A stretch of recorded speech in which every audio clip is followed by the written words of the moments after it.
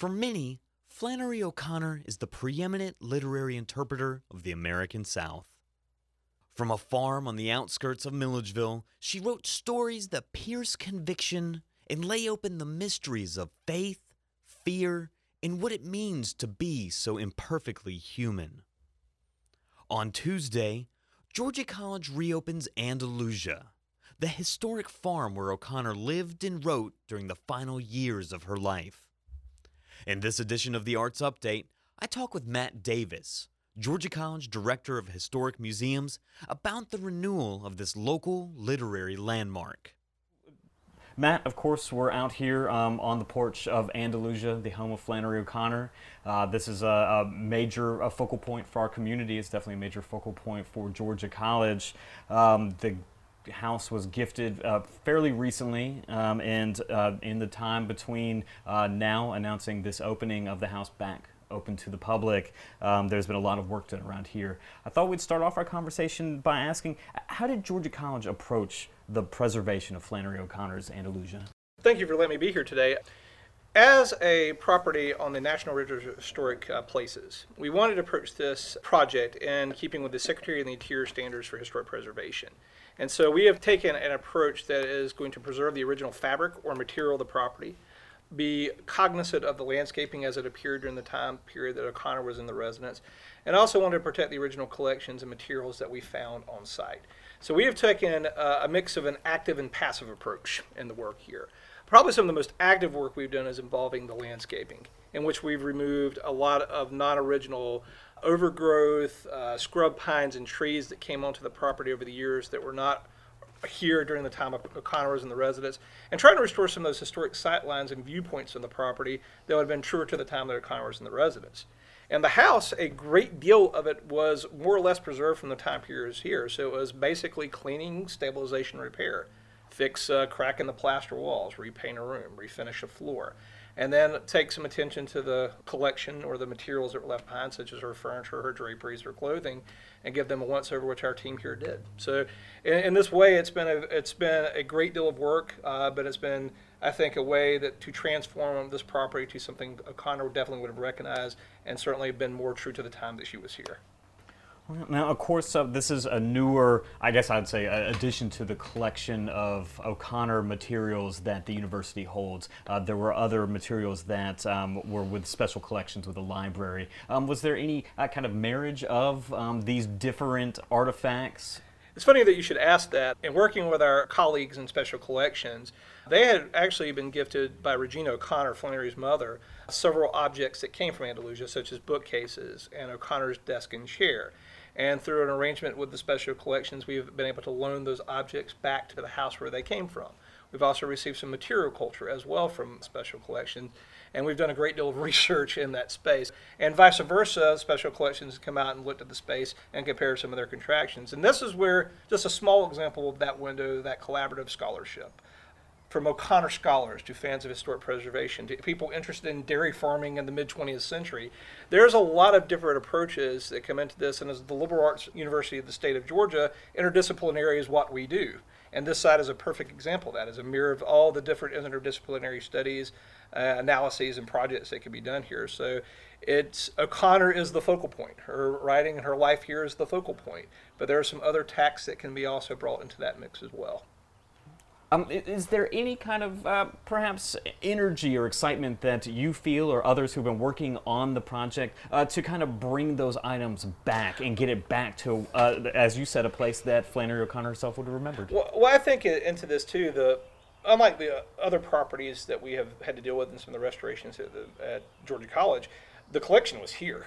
The vast majority of the objects that O'Connor knew were still left in the home. Have been painstakingly preserved by the family and then the foundation that gifted this to Georgia College. So our job was to kind of separate what absolutely was versus what wasn't, which was very minuscule. And then attack and go after the pieces we know where they were that we could perhaps bring back to fill out some of the rooms. And that is exactly what we've done here. As a preservationist and as a public historian, to be able to find those original objects, to put them back into the room and to verify that they were here is a great joy for us. And I think for the casual visitor seeing some of those objects or artifacts they've read about or seen in photographs, to actually see it and having that experience, that sense of place is going to be a powerful thing, especially for fans of O'Connor. Was there a good visual record to work from to redo those? Actually, the house is extremely well documented, from photographs to plans to mentions and letters. We were able to piece this together very clearly. And also, we have some living sources of memory that helped us out greatly from the family and outside of the family. And so, of course, many people in our local audience are going to recognize you as the director of Georgia's Old Governor's Mansion. I myself was interested in this idea that the Governor's Mansion is a landmark of Georgia history, but also Milledgeville's architectural heritage. Here, you have a home that is very unique because of its connection to a person, but it's also extremely representative of a time and a place that would have been extremely common at its time, no longer common now, but in that sense, this house wouldn't have been built perhaps in the same way with the same thought in mind as the Old Governor's Mansion. Is there any difference in approaching the preservation of a place that perhaps did not have that kind of exceptionalism baked in from the very beginning? That's funny. That's an interesting question. In actuality, the home itself, Andalusia, proper dates to about 1850. After it was purchased by the Klein family in 31, there's some additions that were done in the 20th century. But I think it's a good indicative example of a plantation plain style home that has provenance to the 19th and 20th centuries. So certainly its greatest period of significance is 1951 to 1964 when Flannery lived here. But in terms of preservation techniques or exceptionalism, honestly, the tact and the tactics we take are identical. It doesn't matter if it's a one-room carport to a grand mansion at Newport, Rhode Island. The preservation techniques and ethical statements and ways in which we approach this work are all exactly the same. We research, we examine, we do investigation on the structure, and then we use the best evidence and as many primary sources as possible to put the story back together. And Andalusia has spoke a lot, and a lot of that material is here. So in a lot of ways, this will be an easier restoration to do than the Governor's Mansion, but it has very unique challenges too as well. So no, I'm excited to tackle this project, and all we have done is accomplish the first step. We have stabilized and repaired. The restoration is still to come. We have a lot of work to do to fully restore the site, its outbuildings, and the house itself to truly the period O'Connor lived in it. So we're glad to have completed this first step, but we have many more to go. And as you're at the end of this first step, are there any things that stood out about the work that you've done thus far to you? To speak for myself and my staff, I think we've all been extremely impressed just how much of it was still here. Flannery's here. Her clothes were here. Her furniture was here. Her draperies are here. The experience and the spaces you see are here. We just had to uncover a little bit of that. But I think in terms of the house itself, just the stabilization and repair of the plasterwork and paints gives it a much truer vision. I think where the significant transformation that's happened is on the landscaping. You can see the sight lines of the property. You can see the historic fencing. You have a wonderful viewpoint of landscaping features that have been long obscured from the house just through reforestation that we've brought back into play. And certainly there's still plenty of trees and landscaping features of the property. It has not been clear cut, but it is a much truer look to what was here. And I think visitors will be struck by that immediately when they come on the site, especially people that had been to the property previously. And what do you hope to impart to the visitors who make that trip here to Andalusia? There's a mix of people that come to Andalusia. There are people that are just curious about the site and its history. There are diehard fans of O'Connor. There are people that may be passive fans of O'Connor but have an interest in her life and times and want to know more. And then there are some that just want to explore the grounds and property. I think if we can leave people with an understanding of O'Connor's life, her mother's work here, what life was like on a dairy farm in the mid-20th century, some information on her stories, and leave them asking questions to perhaps want to go read more O'Connor or learn more about this time period, then we've done our job. Is there any aspect of that that is special for a literary figure, a person who kind of wrote this landscape into what we remember them for? Well, I think if from a person looking at this, let's say if you're a fan of the Displaced Person, actually see the dirt road that the peacocks were walking down almost shortly, or if you're a fan of Good Country People, to see the barn that inspired the barn and that story where Hela's artificial leg was located, then there's going to be people that will look at this through a multitude of lenses. And so there's something really for everyone here. If you want to sit on a bench and read a story, if you want to come and write, if you just want to sit and experience the landscape and walk around, or if you just want to see what life was on this dairy farm, we can accomplish a lot of things here. And how has it changed your perception of this famous Milledgeville, this famous American writer? She was funny. An extremely dry but very pointed sense of humor, which I appreciate. An extremely intelligent woman, suffered no fools, gladly or willingly, but had, I think, a very clear and discerning eye of what life was like in the South. And I think where people have really started in recent years to appreciate O'Connor's writing, it's a mix of darkness, it's a mix of pith.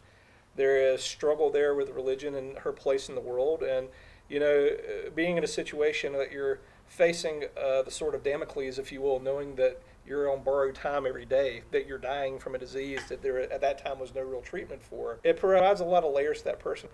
O'Connor's complex, she's funny, she's witty. I would have think if I'd have known her in life, I'd have really enjoyed her company. I think I'd have really liked to have been in her presence. That way that you just described her, especially, I appreciated the sword of Damocles hanging over you and living on borrowed time. Does that manifest in the way that the house is set up, the way that the furniture is that you know of? The greatest myth of O'Connor was that she was locked in Andalusia for her entire time here and never left. No, she traveled. She went to Europe. She traveled to literary writings and things, but her health was guarded, and in increasingly over time, it became more guarded.